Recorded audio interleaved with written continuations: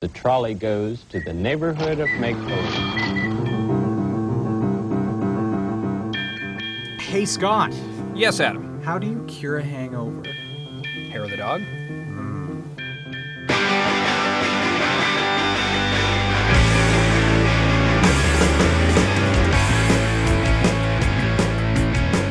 Coming to you almost live from inside the trolley atop the high-level bridge. This is The Unknown Studio. Scott, I'm Adam. And we are your hosts. Joining us in the studio today is one of Edmonton's daughters, a true celebrity, Lynda Steele from Global Television. Hey, how are you guys doing? Good. Thanks for joining us. Thanks for having me. We just wanted to bring you in because you're kind of a big deal around town. No, hardly. And we wanted to just talk about local media and some of the trends and your experiences. You've been in Edmonton for quite a while. Mm-hmm. Born and bred. That's right. But you spent some time in Vancouver too, didn't you? Yeah, I went to school at BCIT in the broadcast journalism program and then lucked into my first job back in the day when they actually let someone with no experience actually go on the air. They would call me at CKVU, was my first TV station. They would phone every morning at 6 if they needed a spare reporter. Really? So I started reporting for them as a student in the beginning of my second year at BCIT. But I was actually at CKVU reporting more than I was at school. So did that have an impact on your marks at all, or? No, but my fellow students were not too impressed, and so they all ganged up and went to the department head and said, she's missing the required amount of classes, she should be kicked out. It was like, come on, the whole ultimate goal of this thing is to get a job. So they actually let me sign off on a form that they would guarantee me 30 hours a week, and I had to do the rest of my courses by correspondence. That sounds like a pretty good deal, actually. It was a great deal, and it was total, trial by fire, throw her out there. You're going to a Tory nomination meeting. I'm okay. I'm thinking, what's a Tory nomination meeting? And I don't want to ask anybody. But it was a hoot. I loved it. So what were some of the big missteps maybe that you took, or some of the things that you weren't aware of when because you're in school and you're doing the job? What was that like, sort of one toe in one pool and a toe in the other? I think any broadcast course will give you just the very basics, but it doesn't really prepare you for real life when you get into the media. It's so different. Yeah. So I think what you really need to have is curiosity, a good work ethic. You have to be a good team player, and then you just bumble around and figure it out and hope you don't make a giant mistake that gets you fired, and that's how it all works. And you've been fortunate enough to not have been fired from anywhere. No, actually, unless I'm unaware. No, and you know what? It's a tricky thing, too, because you're flying by the seat of your pants. You're on deadlines all the time. You're dealing with mass amounts of complicated information that you're trying to boil down. Someone wants to see you at the drop of a hat.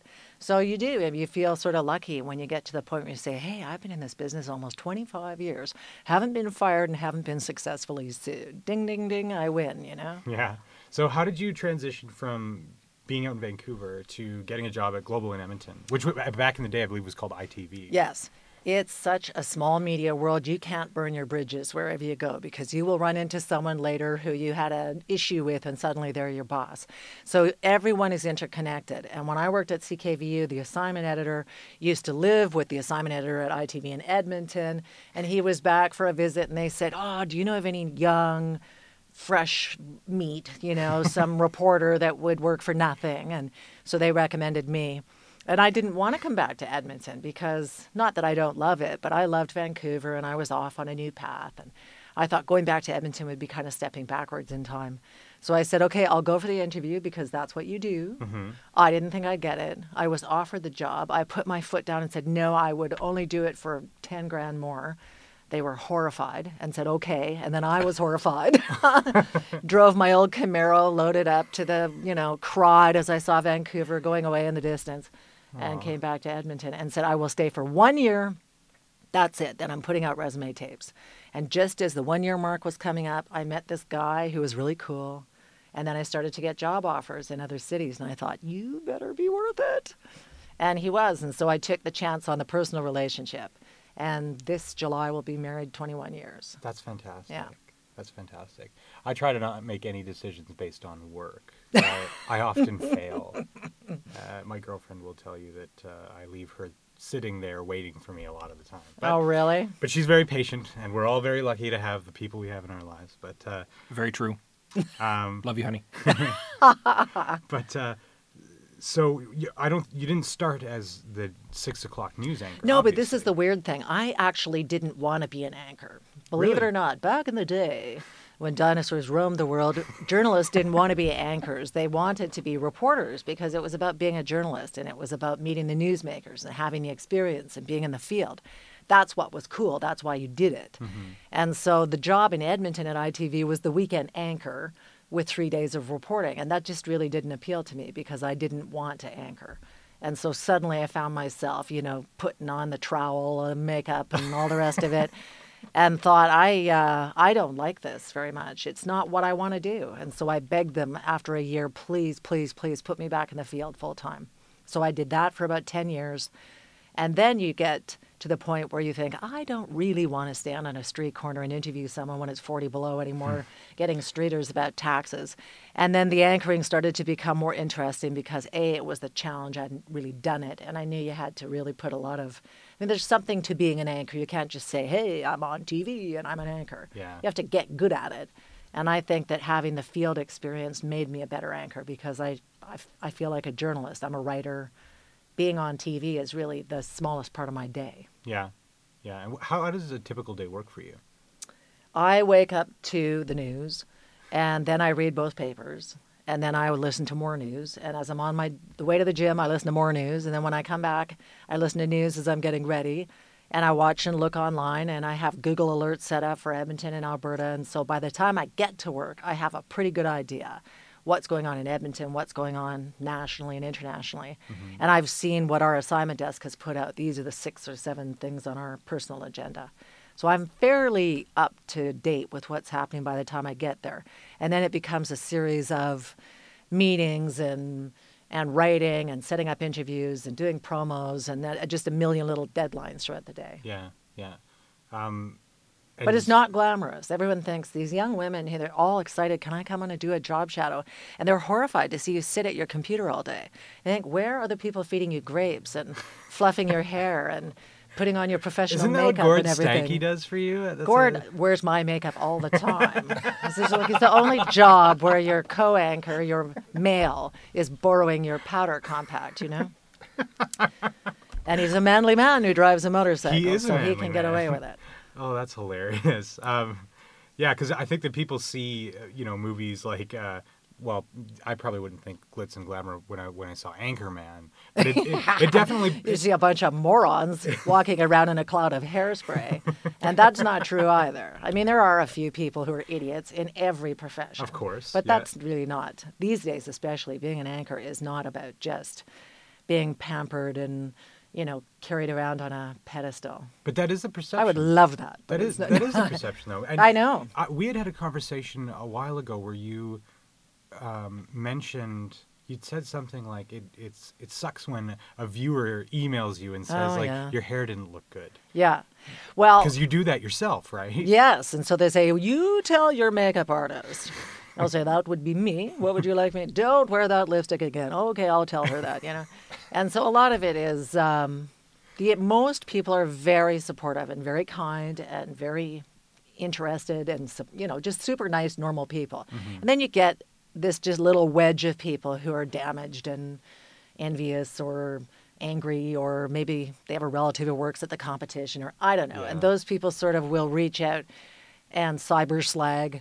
And you have to try not to take it personally, but I could recite word for word some of these emails because there's some real mean stuff that goes on. And so you think, well, whatever. Occasionally you respond to someone. If they have any sort of legitimate point of view, you can say, well, actually, this happened because of that.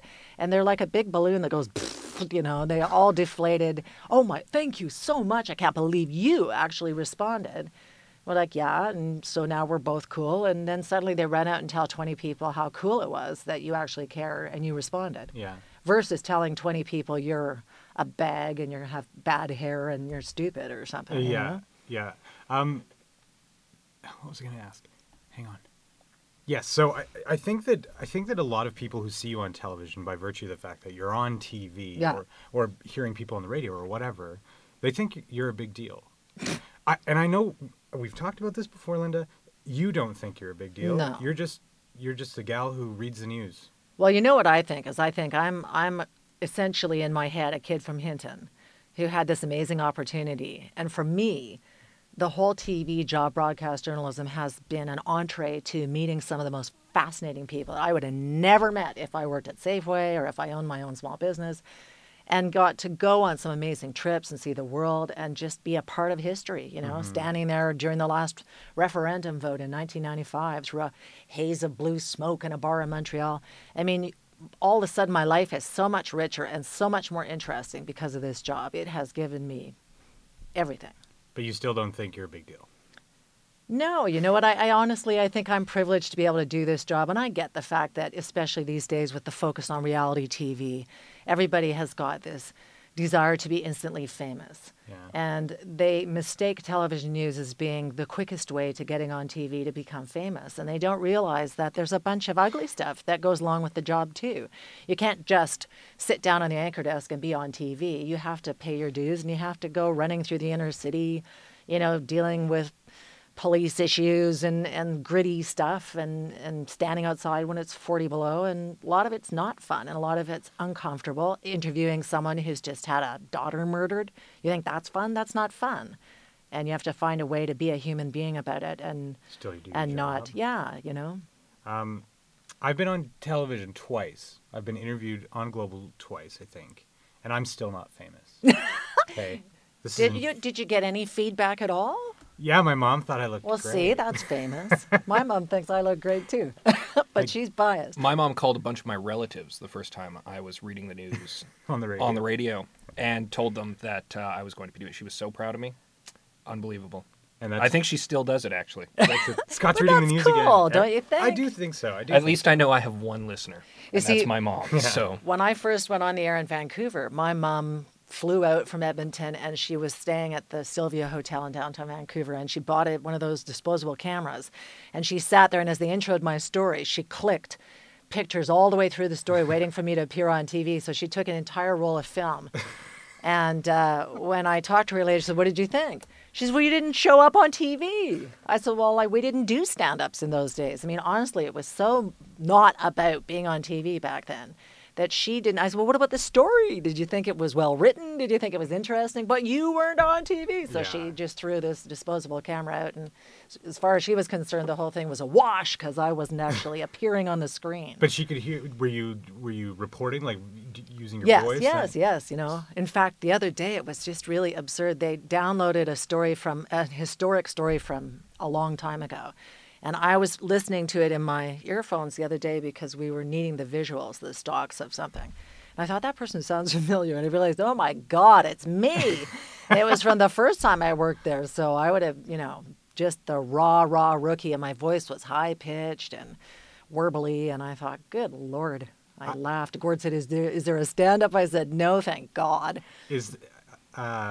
I can't imagine your voice ever being warbly. Well, it wasn't. It's funny, though, because when you're a kid and you don't know any better, you're trying to be serious. And so you're talking like a fake broadcaster, and then blah, blah, blah, and there's no highs or lows or color. It's all just very flat. And I thought that's what you did. And no one told me any different until one day when I worked at CBC, they had a performance coach come in. And he said to me, "Has anyone ever told you your voice is kind of flat?" And at first I was offended. I thought, what? Because people had always said, "Oh, you have this deep, rich, low voice. It's really cool." And I thought, no one's ever told me that. And he explained that you're in this fake zone of broadcaster voice, which is flat and uninteresting. He said, you have the best scenario. You have a deep voice.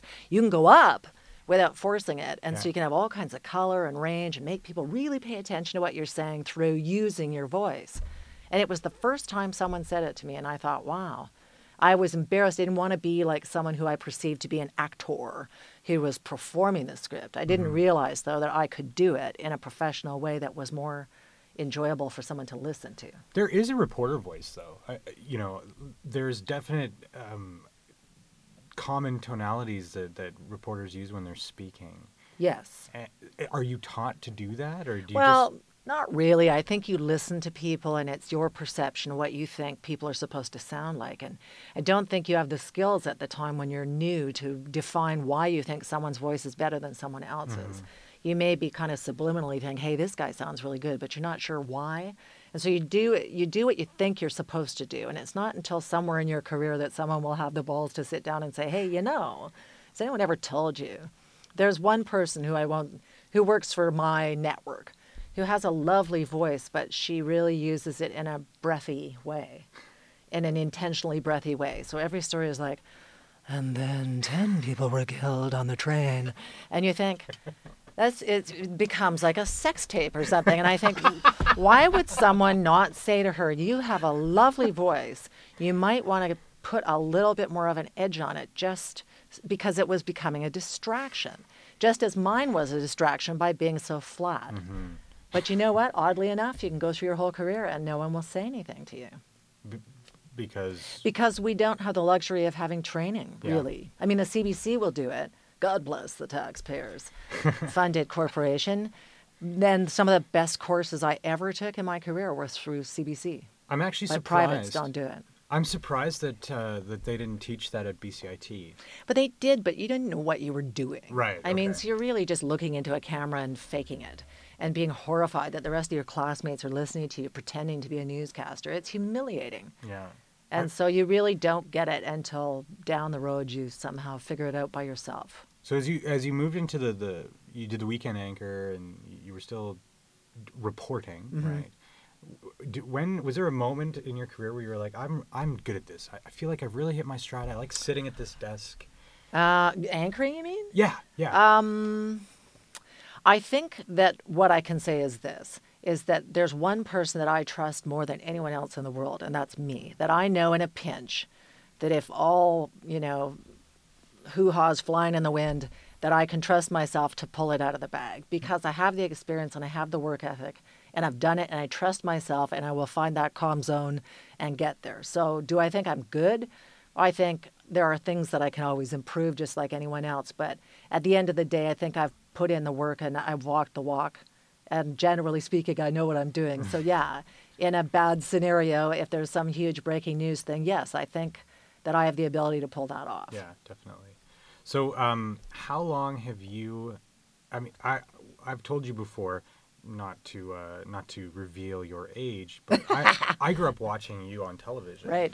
How long have you and Gord been working together as a tandem? This November will be our 15th year together. And so, oddly enough, that means we're the longest running anchor team in Edmonton history. Holy crap. Yeah. That's... Congratulations. Thank you to you very and much. Gord. Doesn't that seem weird?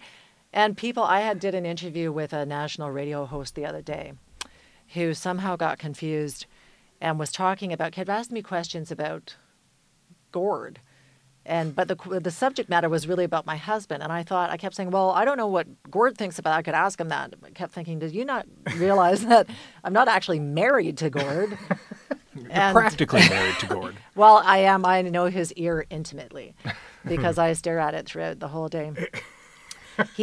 Gord and I, we joke, we say it's a bloody good thing we're not married or we'd be obese, chain-smoking alcoholics because we are too similar and we are very different.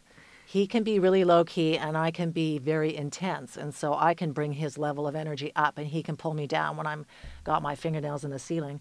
And so we will balance each other really well, especially in a breaking news situation when we're both a bit whizzed. And if we go do something off the cuff, if he's there, I have no stress about it whatsoever because we are so in sync. Mm-hmm. We say the same things and then look at each other like, get out of my head, man. We're saying exactly the same ad-libbing things. So we're very simpatico. And I think that's because he's a kid from Regina. Yeah. And he was also a reporter too. He says he likes to say his band probably played in the Hinton Hotel at the Athabasca Hotel when I was a kid sneaking in at 17. So we just have a similar path. Was it always very easy to work with him? From the second I sat down. Yeah. I filled in. Leslie McDonald was on holidays and they deigned to let me sit down with him. And from the second I sat down, we were cool with each other. We had a vibe. We were good. And was that it? Like that when you sat down instead of Leslie, was that where the producers like, wow? You know what? I think there was one producer, the key producer, actually didn't want me to get the job. He thought, oh, let's go for some glamour. Let's go for somebody new. Let's go for someone fresh. Let's bring someone in from Toronto. Let's have, Baywatch babe, let's not have her because she's not that interesting. And somehow I managed to get it anyway. We did have American consultants who were hired and paid a lot of money to come in and tell our bosses what they thought. And they said, she and Gord have excellent chemistry. And you know what people say? Are you guys faking it? Do you really like each other? Is that like an act? I say, I'm not an actress. So if I really didn't like someone, it would become apparent after 15 years in your body language and your tosses back and forth. People would know that you don't have respect for each other. You don't like each other. And so we've never had to pretend. Yeah, that's great. Yeah. When you guys cut to commercial during the news, you're not sitting there sort of doing more work. You're just waiting, right? Doing more work. Well, do you know what I mean, though? Like writing... well, sometimes we are, because we have a live laptop, and so Right. we're checking breaking news or rewriting something, or a new script has come in, so we're doing that. But to be honest with you, once you've hit 6, you're pretty much, the show is put to bed, now you're just delivering it. Okay. I mean, with accepting breaking news. So generally speaking, in commercial breaks, we're gossiping, laughing, playing X's and O's, hangman, Sneaking jacking around. some scotch or something like that. Yeah. If Anchorman has taught us anything, that's... There's been the odd drink on the anchor desk, but it was really only because it was New Year's Eve or something. Yeah. And who really hasn't done that wherever you work? That's right. Have a little scotch during the job. I'd like to tell my employer at this point that I have never done that. The worst thing is that I'm imagining like a firefighter or a police officer doing that now, Yeah. and it's In a very squad inappropriate. car, yeah. Very No, inappropriate. Yeah. I agree. So how has news changed? Is your job easier or harder? Like a lot of things are changing very quickly now. The big change, I think, is that it used to be the old saw that if you owned a TV station, it was a license to print money, and that was so true. I mean, you could have put color bars on the air, and you would have needed a flatbed truck to drive the money out. But over the years, the competition got so stiff, and there's so much to watch, and there's so fracturing of the eyeballs that are available to watch the shows that our revenues have really dropped, and then the economy tanks, and then people aren't advertising, and there's too much competition in the marketplace. And so we continue to lay people off and expand the amount of programming we're doing. Yeah. So we now do 7 hours of live TV a day in Edmonton. And I don't know if people know this, but through the magic of technology, we now produce and put on shows for Halifax and Montreal and New Brunswick. Our camera guy, robotics guy in the studio is literally toggling the cameras in Halifax out of Edmonton. And the person who produces that newscast sits across from me in the newsroom. And the only person in Halifax is the anchor in a lime green virtual reality room with an IFB, an earpiece, and a 2-second delay. Really? And we are running everything out of Edmonton. And all the sort of major global stations, we've split up the country. So Calgary used to do a Fox News show, which I guess we own. And someone else does Regina and Winnipeg and Saskatoon. And we are all operating them remotely out of the major markets. That's nuts. It is nuts. So the camera guys used to, smoke 8 hours a day out in the scene dog. And now they can barely go to the bathroom because they are locked in their chairs. And now we're done. We're setting up for Montreal. And now we're done Montreal. And now we're setting up for Halifax. And it's 24/7. It doesn't stop. That's insane. Yeah. And that's just because that's to save money. It's Yeah. more efficient. And... Well, in some of those markets, they don't make money, right? And so you say, well, why does Global have Halifax? Why not shut it down? Well, you're performing a service for the community. And the CRTC, you have to meet your obligations. But they did go, and they sold and shut down Red Deer and Kelowna because these stations were losing hundreds of thousands, millions of dollars that were being sucked out of the rest of the system. So when you're dealing with a new economic reality, sometimes you got to make tough decisions. So with Can West being in the position that it is right now, they're trying to get rid of the publishing stuff. Yeah. Where does that leave television? Are you guys? It doesn't sound like you're in trouble. You're running some of the shows in other parts of the country. Well, it's all very messy right now, but I believe Shaw Cable has just fully bought us. Really? Yeah. So there were some machinations and negotiations going on that are so far removed from us that we'd never know what's happening. But Shaw just secured 100% of Global Television, and it'll pull us out of creditor protection probably by September. So isn't that weird, this whole local TV matters battle between conventional television and cable, and now suddenly we're owned by the cable person that we were fighting. Or it kind of makes sense. Having I said guess. that, Shaw Cable is a formerly Edmonton-based, now Calgary-based company that has, over the last couple of years, made billion with a B dollar profits. So they clearly have some sort of model that works. And they own Chorus. They own all the radio stations. So now suddenly we're in a new broadcast kind of media family. We X out all the papers. I think they're going to Torstar. I heard that was in jeopardy, though. You know what? It's always- daily. yeah. Right. Yeah. So at the end of the day, we'll be run by an Alberta-based company. And I suppose the good news about that is that hopefully they know who we are and what we do and that we're valuable or, Well, and they have money. And they have access to distribution channels. They control cable, right? I mean, they give people internet access, all this stuff. Yeah, it's the whole synergy. I mean, they wanted us for reasons. They want to launch a new wireless, waveless, I don't even know what it is. They want to launch some new generation of wireless technology where I think they want to stream live programming like Survivor and House and whatever straight to your iPhone. Well, we own all that stuff. Yeah. And that costs a gazillion dollars. So now if they own us, then then they just stream it down and suddenly it's a big, interesting package. That's pretty wild, actually. Now, some of our listeners might notice that I'm totally Ed McMahonning this episode at the moment, and I've just I was going to say. Said my 2 cents here and there. That's because Adam and Lynda have met before and have had lunch together a number of times and just have an amazing rapport going on, and I feel bad interrupting. Please and, interrupt. And also, Please do. Adam actually is asking all the questions that I would have wanted to ask. Oh, so, look at how smart you are. So I'm just basically sitting back and not doing any of the work. Scott this is my episode. gourd. He's my gourd. Oh, We just go. work so well together. That's he knows, right. when to step in and not or whatever. After only a year or two, and it feels like it's been 15 years. It does. So It does. I've See, there you aged go. 15 years in the last year. So. I can feel the chemistry. Gross. But I wanted to ask you how the internet has impacted. Oh, huge. Yeah. It's huge. And It's changed the way you guys provide your services, yeah, though, doesn't it? it's changed the game entirely. And in TV, we're not really all that computer savvy. Gord actually taught me how to use the internet, believe it or not. And that was like 15 years ago. Yeah. We didn't have it in the newsroom. We only had it in our promotions department. I have no idea why. Mm-hmm. So at nighttime, when we were still doing the late news, we'd sneak over into promotions and fiddle around on the computer and try to figure out how it works. And then think in those 15 years how much we now have this Facebook and Twitter and all these other applications, and we're not even entirely sure how to use them.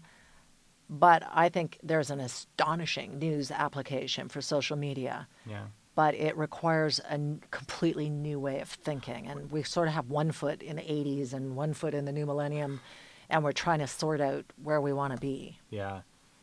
Do you find that there's a lot of resistance to using some of these new tools? Yes and no. We have a Facebook page, which oddly enough is for a news organization, the most highly subscribed Facebook page in Canada.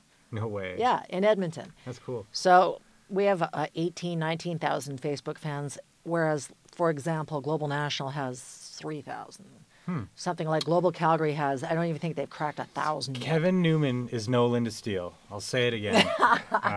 Well, who knows? I don't know what it is, but our Facebook page has been really popular. Does that mean more people in Edmonton are using social media? I don't know. I think that's actually might be the case. Edmonton has a really robust social media scene, Yeah. as can be seen by checking out just like Twitter locally. Yeah. And all the people who are regularly using it, who meet up because of it.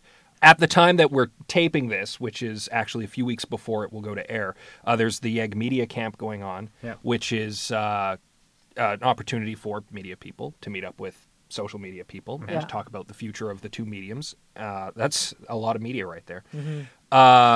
So, I mean, it seems to me that might be just another example of how Edmonton's just really plugged in, I guess. I think would be the so. best way to But I put also think that global people's loyalty to Global in Edmonton it seems strong. It seems very strong. You had Bill Matheson as your weather guy for a number of years. He was phenomenal. Oh, People yeah. remember Bill. Yeah. And It's because he was real. yeah, he was real, and he wasn't just there being like, "It's going to be 12 degrees today." No, he would He explain. would talk about precisely the why. Idaho high. Yeah, He was a performer. He was a hoot. And after, I think, 40-odd years in the business, he would come into work every day. He didn't work a very long shift. He would come in at 5 or something like that. he would come skipping in and singing some show tune.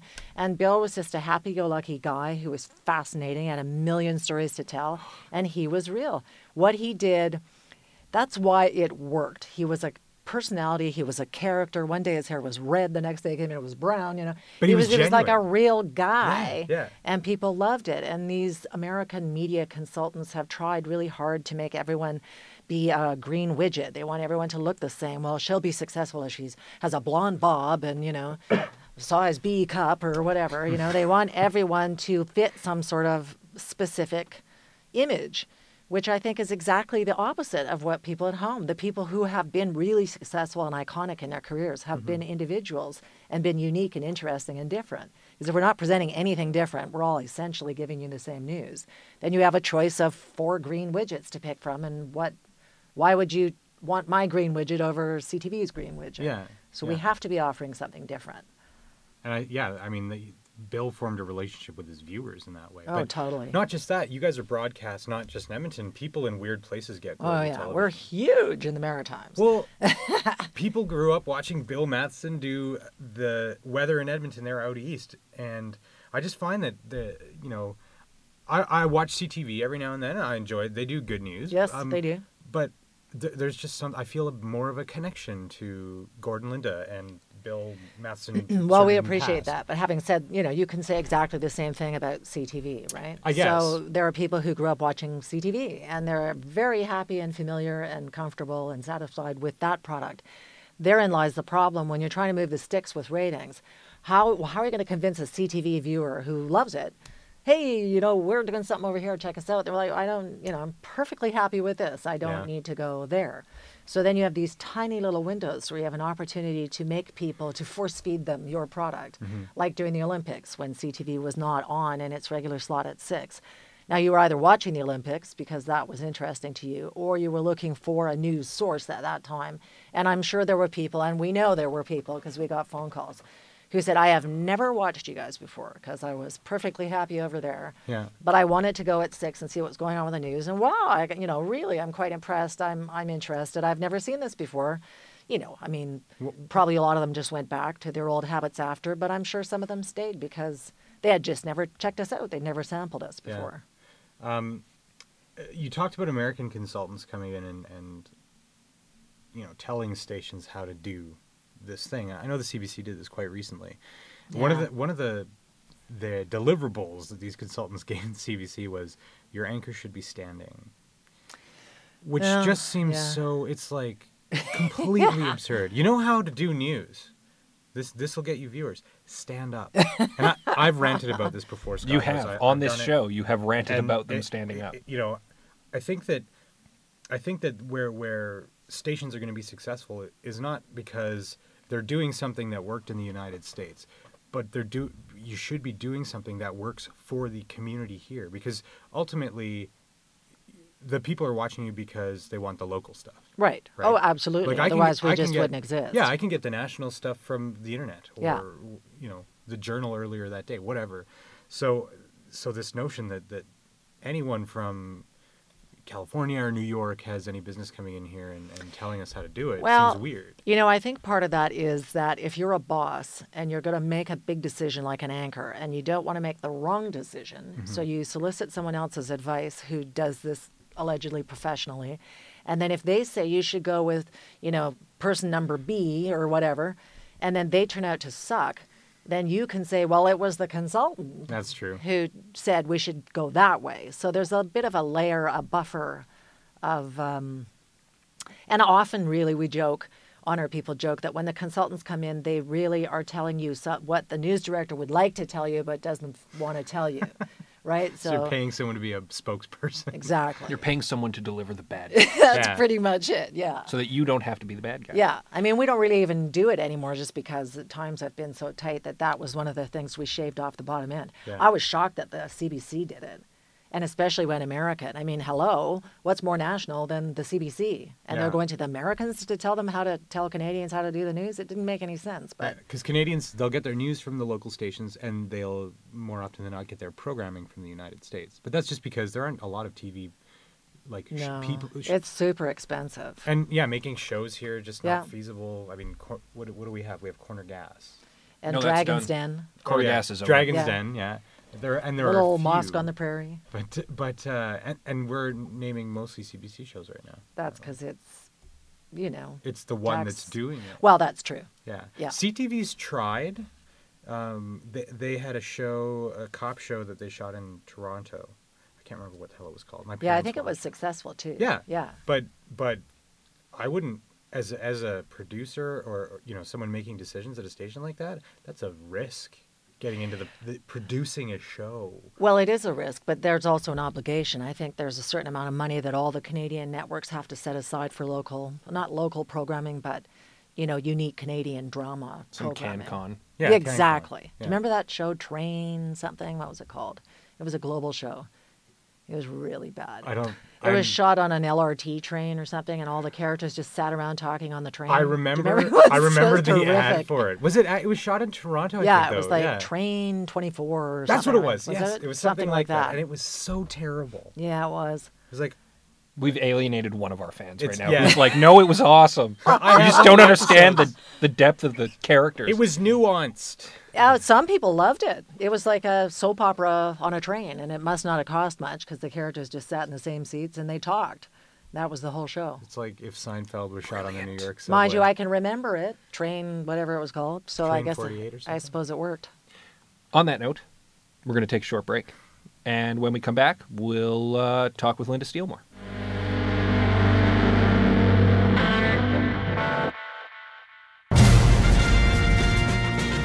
It's the League of Extraordinary Media, the Edmontonian.com, TrueBrittle.com, The Unknown Studio, user-created content. It's a bird, it's a plane, it's a guarantee of quality Edmonton-based online content. If you're interested in joining or would like more information, visit LeagueofExtraordinaryMedia.com.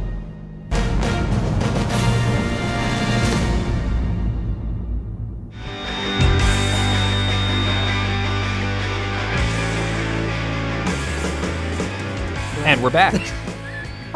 At this time, I'd like to thank a couple of our sponsors. One is the Edmonton Journal. They have decided that we're good. We're a big deal, actually. They like us, and so Really? they help us out with a little bit of sponsorship. That's nice. And then Guru Digital Arts College. Which I'm not going to say in tandem with you because it's a mouthful. It is a mouthful, but they're doing some really awesome stuff around design, website development, and that kind of thing. And they're growing, and they're doing really interesting things. They have a program there called, I think it's like video game level design, so you can get a diploma. Wow. And I talked to their executive director, and he'd mentioned that they're offering this course because the way video games are designed, he thinks is the way people think about designing video games should be the way that people think about designing websites, because the experience in game is very nice. You've got information displays set up in a very User-friendly way? and that he thinks that he can sort of parlay that into web design. So thank you to the Edmonton Journal and Guru for making this show possible. Or more possible.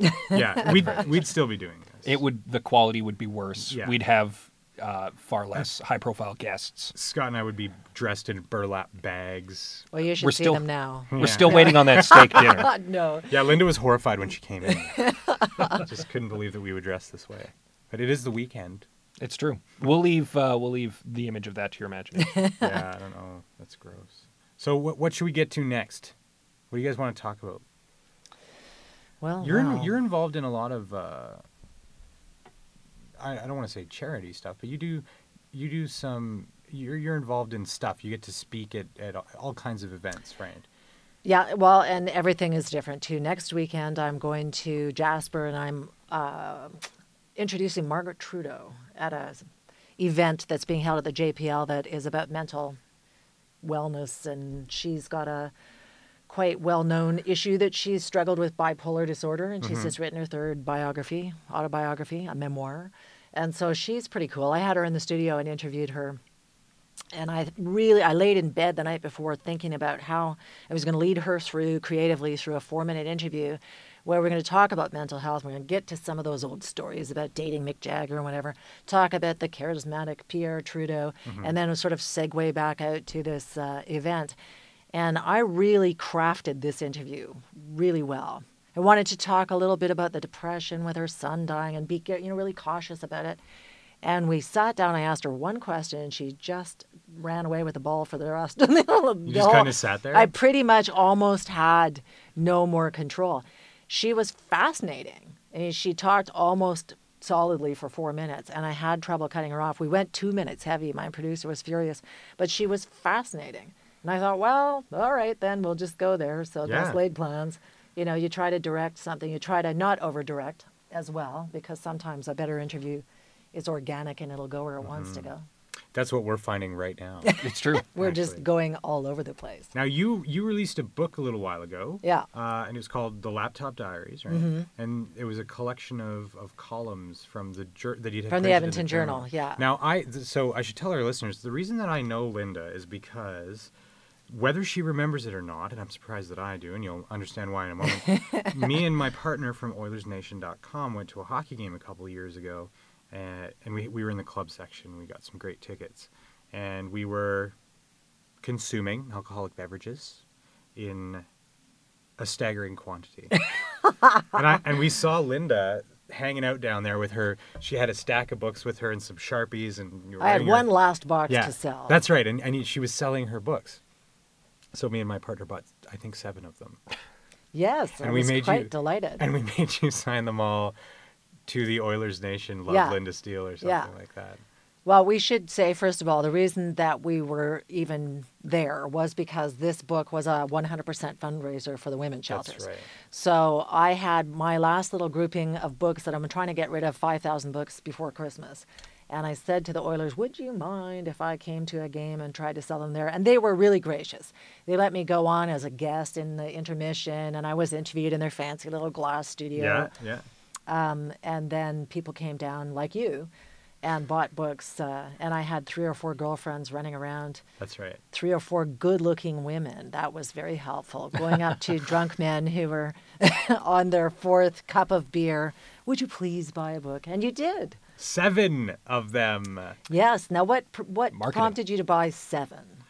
I think that was all the cash that we had. Now, really, because that's very generous. And why did you do it anyway? Well, because we think Lynda Steele's a big deal. Aww. And we just wanted to, I mean, part of it was strategic, I'll be honest. We go. We wanted to, we created this website and we were ignored by everyone except for a few stalwart fans. And we've since grown, but we wanted to form a relationship with media in Edmonton because we're not out to screw anyone over. We just want to be sort of part of the scene, delivering this product that we have.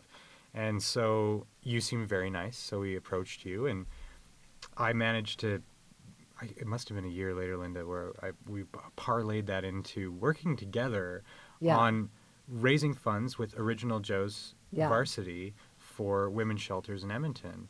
Which I thought was really cool because, first of all, domestic violence tends to be seen often as a women's issue. It's women who are affected, women and children, and men aren't often part of the discussion in regards to what should we do, this is unacceptable. And clearly men, find it abhorrent. Sure. But usually the shelter workers, the people involved in the fundraisers are women. So to have a guys group who, a bunch of sports fans, Oilers fans, because I'm an Oilers fan too, so there's all kinds of commonalities. And I thought it was reaching a different audience in a really cool way. Yeah. That showed that guys care too. Yeah, so part of the kickoff of the campaign, I went down to Original Joe's along with Trevor Belcher, who's the manager at the Varsity Row location, and we introduced the Beat the Heat campaign, and it was every time, Schmid, Penner, and Cogliano scored a goal, $100 would be donated to women's shelters. And these were the 3 guys whose names had been kicked out there to be traded for Danny Heatley. So that's why it was called Beat the Heat. And the Oilers ignored us. Me too. They did. Trevor approached them. The community foundation was like, I want to do this. Would you guys be interested in it? And I don't think that the club wanted to draw attention to the fact that this trade didn't actually happen. Right.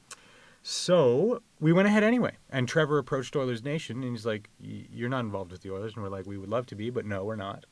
And he said, well, "Let's do this." And we thought, me and my partners thought, well, let's talk to Lynda about where we want to donate this money. And so it was just, years and years ago, getting drunk at a hockey game and buying $1 million from you just sort of turned into this nice little relationship that which was really neat. Yeah. And then it just kept growing. There was a really good synergy because suddenly Avenue Magazine was going to do a feature on the Give Me Shelter campaign for the December issue, which Ethan Morrow happened to be on the cover. So there was all these kind of really neat tie-ins. So Adam and I went down to the Gretzky statue with a couple of hockey sticks and did a pose for the pictures so that we could include the information that you could go and donate.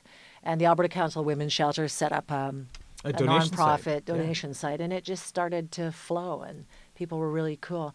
I think it's neat that even though that's a really tricky subject, and even though it's really difficult to illustrate on television because you can't show the shelters and you can't show the victims, and so it's tough to really get the emotional impact, I find Edmontonians get it anyway. They're like, yep, I'm there, I'm stepping up, I'm going to help. I think that's great. Yeah, it's a very giving community, I find. They're very involved, very giving people, Edmontonians. Download our podcast.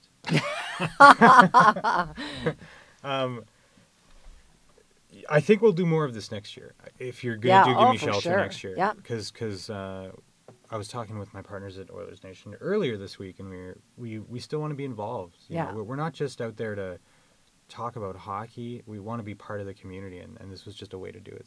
So that was unfortunately, the problem's not going away either. I know. I remember a couple of years ago, the statistic that stands out in my mind was that there were about 17,000 women and children in the Alberta shelters that were served that year. We're literally banging on the door like, oh, God, let me in kind of thing.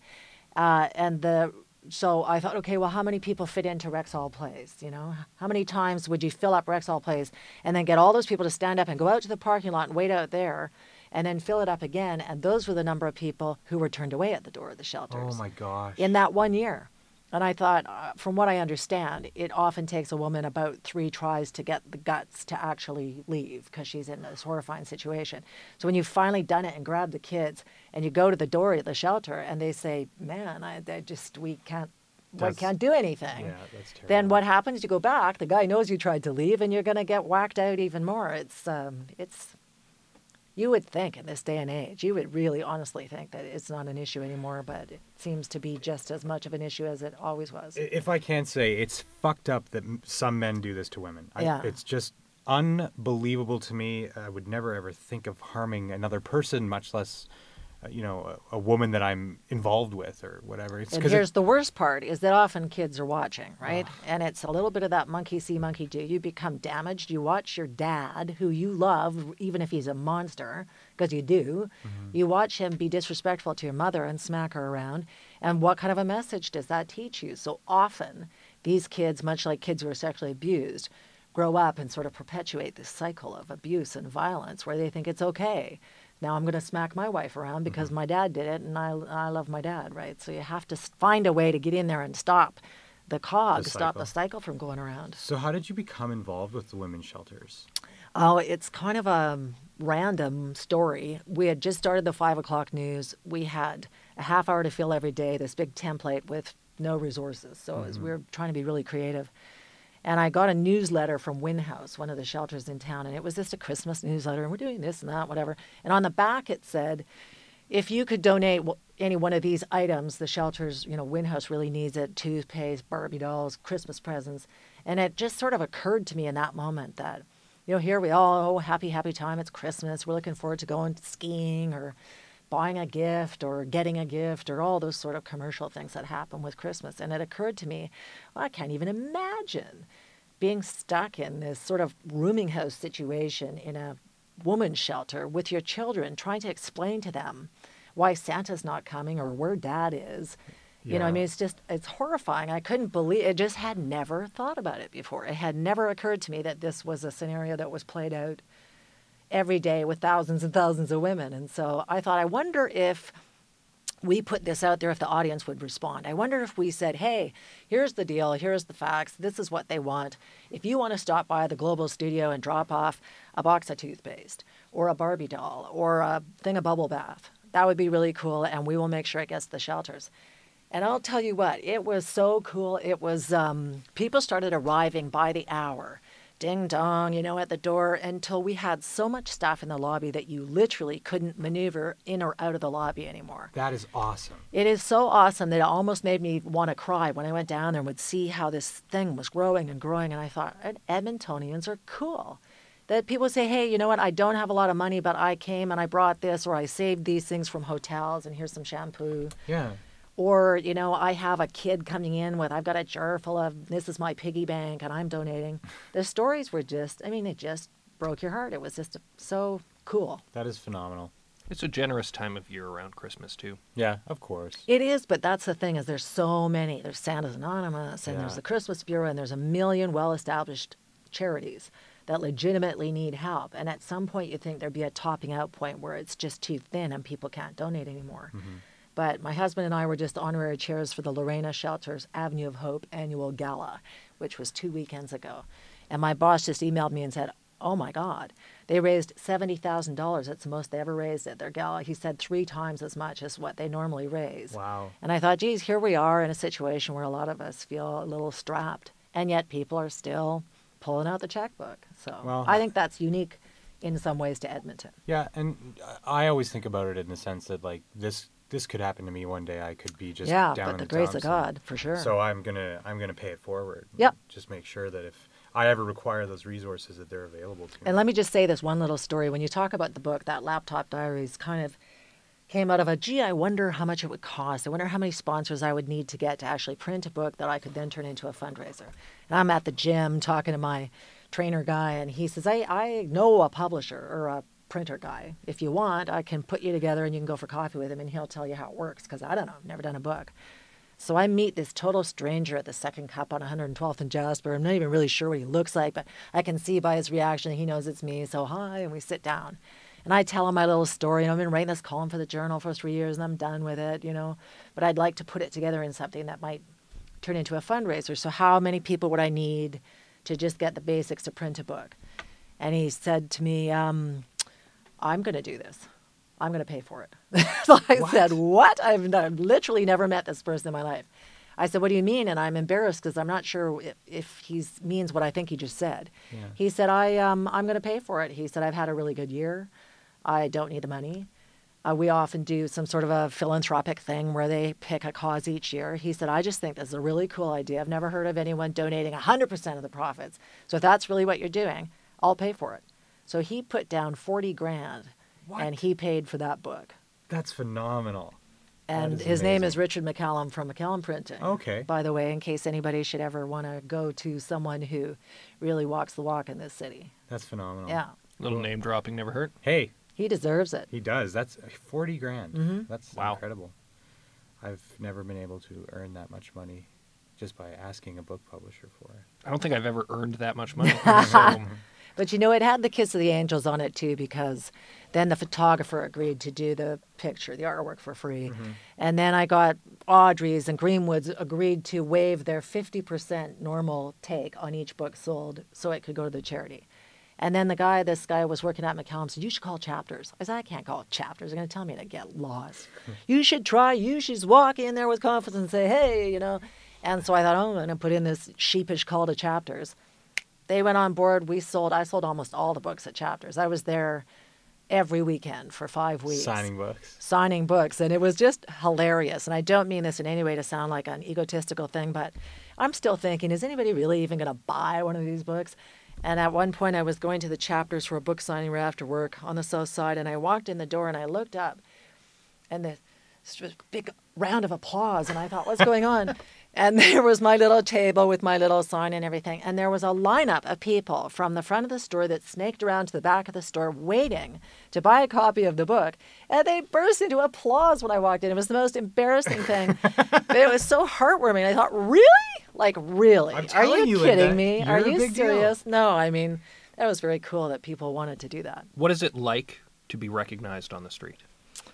I operate in this ridiculous cone of silence bubble where I'm quite sure that nobody actually knows who I am. So I'm not No, I mean, and what I mean is that I'm not walking around like looking over my shoulder. Oh, did anyone notice that I've arrived? I'm just shopping. And so it often surprises me when someone's staring at me because your first reaction is my fly undone? Yeah. Is there something Just hanging something- out of my nose? What is it? And then you realize, well, that's right, it's the TV thing. So. Do people come up to you and say hello? Oh, yeah. I mean, the people who are your viewers do. There's the odd person who comes up and they just want to have an interaction and they'll say, I watch you every morning. And I'll think, well, that's funny because I've never done the morning news, but thanks anyway, Yeah. So they just want to say they met you kind of thing. Oh, but the totally. weirdest thing and the coolest thing is that over years, like you said, you've been watching for years. So you have this sense of familiarity where people feel like they know you, even though you don't know them, have never met them before. So you dispense with all the small talk because they're quite certain they've known you for like 20 years, right? And so in the lineup, between the top of the lineup and the checkout at Safeway, they are telling you about a loved one who's dying of AIDS. And you're having these super, super intense and intimate conversations with people in micro fast order because they think you know them as well as they know you. Well, you're in their living rooms every night. Exactly, right? which is a privilege. Yeah. So it is a bit of a mind thing, but I think it's also a privilege that someone trusts you enough that they're going to go somewhere that deep with you that fast. And when they're going away and you're hugging someone that you just met, good luck, as they walk off to their car. That's amazing. You have these really intense relationships with people that you wouldn't normally. So it is a privilege. Is it hard to deal with those kinds of interactions sometimes? Well, you mean the really intense ones? Yeah. No, I don't think so. The only time it's hard is that occasionally we're all human beings. Sometimes you're tired and you think, I just don't even feel like going to Safeway, Yeah, I don't want to And deal you with that. you don't have the luxury of having a bad day. Mm-hmm. You can't be snippy. You can't be nasty. You can't be anything less than incredibly cheerful and happy. And I mean, you normally are anyway, but there are days where you just really don't feel like talking to anybody. You don't feel good. You just feel like rushing in and out. Mm-hmm. And you can't do it. I mean, you have to say to everyone who wants to take the time and stop and chat with you, you have an interaction with them, whether you feel like it or not, because they're taking the time to talk to you and they're supporting your station, and we appreciate that. And if it wasn't for them, we wouldn't have jobs. And secondly, if you have a bad interaction, they will go tell 100 people that you're a bag. Yeah. They will say, oh, yeah, she thinks she's so full of herself. Oh, blah, I met blah, Lynda blah. Steele Oh, my once. God, she's just, The funniest thing, though, is that people don't realize that they're being, I don't know, it's not rude, but the one thing that Gord and I and all on-air people get all the time is someone is just unfiltered. They can't stop themselves from saying, oh, my God, you look so much better in person. And so you think to yourself, okay.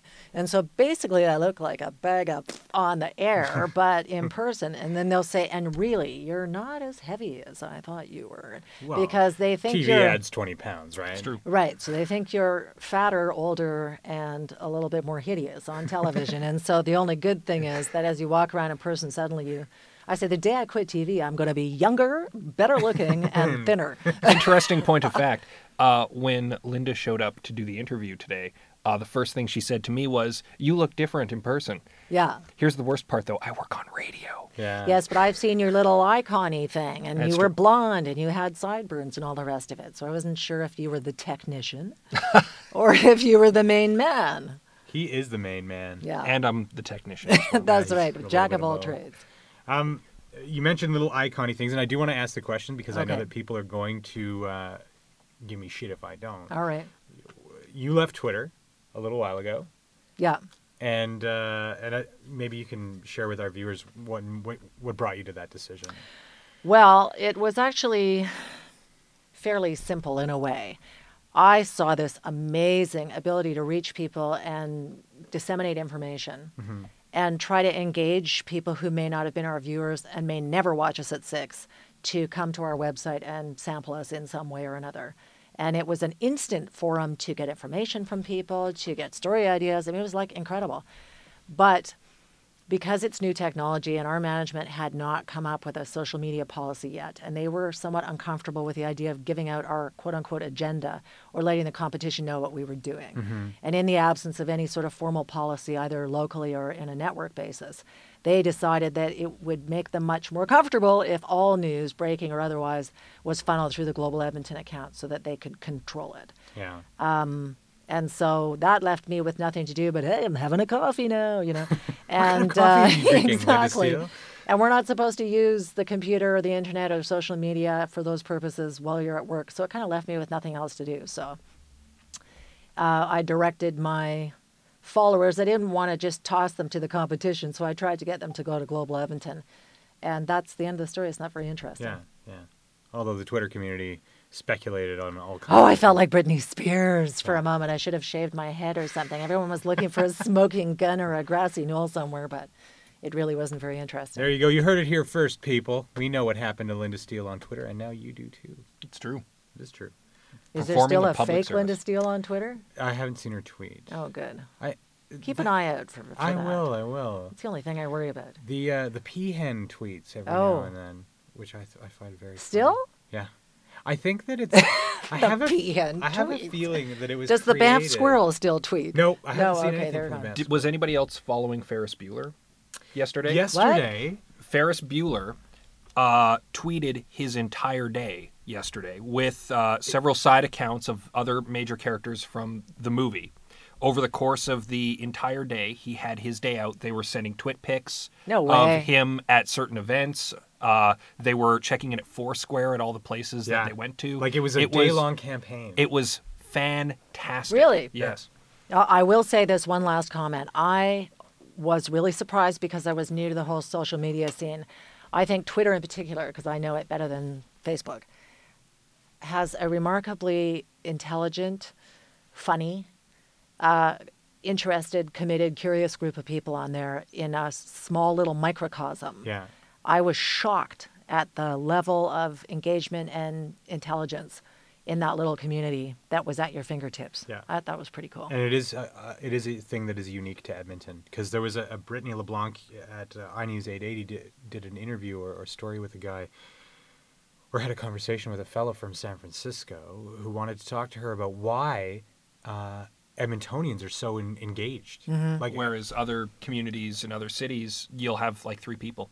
yeah. Whereas Edmonton has this huge social media community, especially on Twitter. There are over 8,000 Edmontonians on Twitter, actively on Twitter, Yeah. that identify their location as Edmonton. I suspect the number's quite high, quite a bit more high than 8,000. There's probably more 10 or 12. You know what my theory is? What's I'm that? probably wrong, but this is my theory about Edmonton, is that I think we're the last major market city that still has the small town mentality, and I mean that in a positive way, where we still feel connected as a community and we still care about people. We're still going to stop if someone's passed out on the sidewalk or has a car accident. We'll give directions because we still feel like we're in part of a community. And Yeah. I think some of these other cities get so big that people start operating in isolation with each other. Yeah, I agree with I mean, that. that's my theory. Edmonton is the biggest small town Exactly. in Canada. It is. It Exactly. really is. Possibly in North America. Possibly. Yeah. There's And probably yet we're one in cool. Missouri. I don't know. We won't speak about Missouri.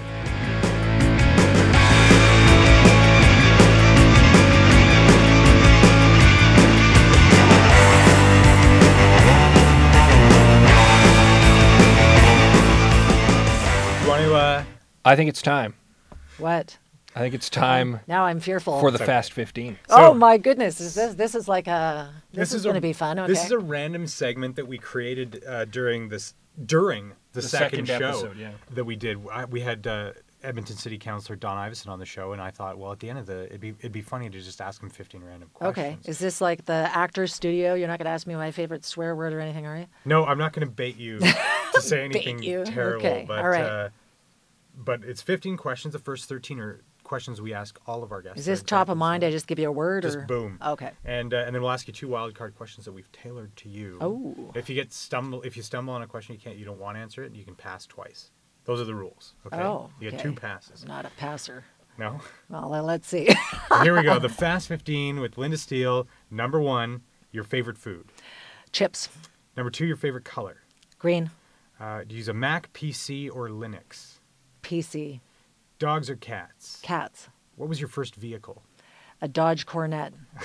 What's your favorite holiday? Somewhere exotic. Canmore, That's which isn't exotic. very- Sorry. It's okay. Your Exotic Canmore. Exactly. Your favorite sport? Hockey. Favorite pastime? Shopping. Is that a I pastime? think it is. Favorite music at this moment? Oh, everything's honestly. Country, I guess I'm a country girl, but I also like hard rock. Awesome.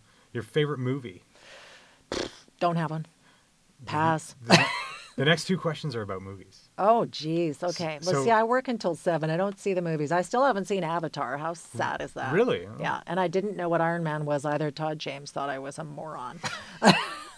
Okay, go. So, is there a movie that you hate but everyone else loves? Hate? Yeah.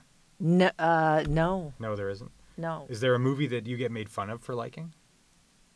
No. It's, now suddenly I've just become a hugely boring human being. Nope. Lynda doesn't see movies. She I makes don't. them. You switch those questions I to will. books or something. Next time. All right. What was your proudest moment? Or one of your proudest moments? The book. Raising almost $100,000 for the women's shelters. That's pretty phenomenal. That was cool. We're now on to our wild card questions. The first one, if you could have one superpower, what would it be? To fly. Awesome. That's mine too. Yeah, me too. And the last question, who has been one of your most interesting interview subjects? Okay, well, I have to say that I have had the privilege of interviewing so many interesting people that I now have to have a category. Are we going to do sports, entertainment, politics, medicine? Let's do... Scott, you pick. Pick a category. Entertainment. Entertainment. Let me think here. 'Cause I'll tell entertainers seem you. like they're going to be weirder. Yeah. Entertainment. Well, okay, my head is spinning with people. Martin Short. I had Martin Short. I was desperately trying to get an interview with him at River Cree, and they kept dangling me on the line. Maybe not. Oh, hey, Martin Short needs someone to interview on stage in his character as Jiminy Glick.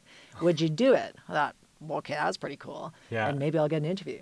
And so they made me go early so they could wire me up with a wireless microphone. And I was in the bowels of River Cree behind the stage in the darkness with some guy with his hand up my dress.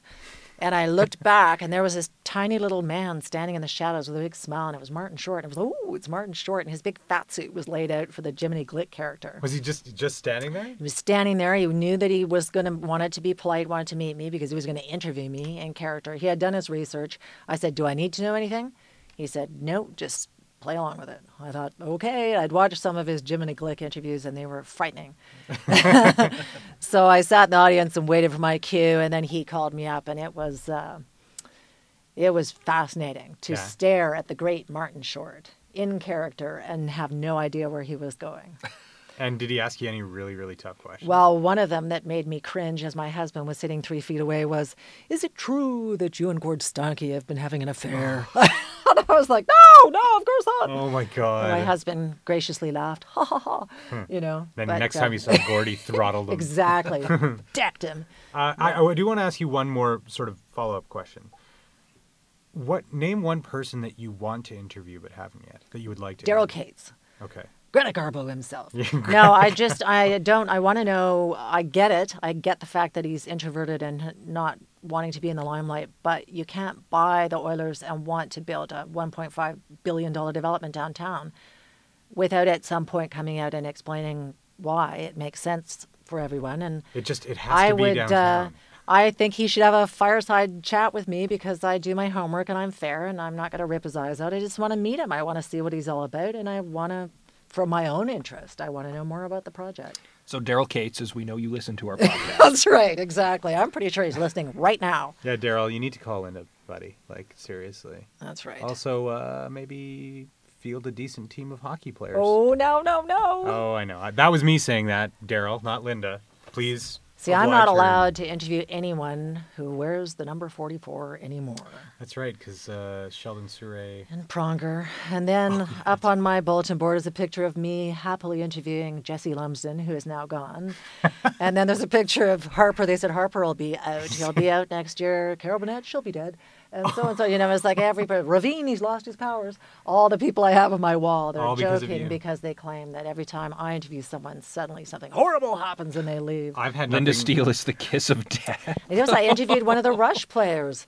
Oh my God. I said, he's number 44. I said, I'm afraid to interview because he'll ask for a trade. And his partner said, oh, he asked for a trade last year. They can't. They're not good. They won't let him out. Well, at least you dodged that bullet. Yes. So we're screwed now. Basically, that's what we've just learned. Actually, I think it works the other way. If we interview Lynda Steele, I think that somehow we'll become celebrities.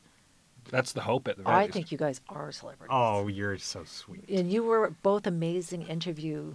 Interviewers. Adam was. I just sat here nodding my head. No, but every person needs that sort of sidekick, and this was your role today. You were offering quiet confidence. And You were. You actually have your hand on his knee underneath the table. It's true, I do. I'm giving him physical support. Physical support. So to speak, yes. So, Scott, what's going on for our next show? We don't know. Actually, we do. We're going to have a couple of people, well, probably one person, actually, from the local startup community telling us about some of the exciting stuff that's taking place in Edmonton. So stay tuned for that in a subsequent episode. Lynda? Cool. I'd just like to say, if anybody found anything offensive, how long have we been talking? An hour. It's Adam's fault. Yeah.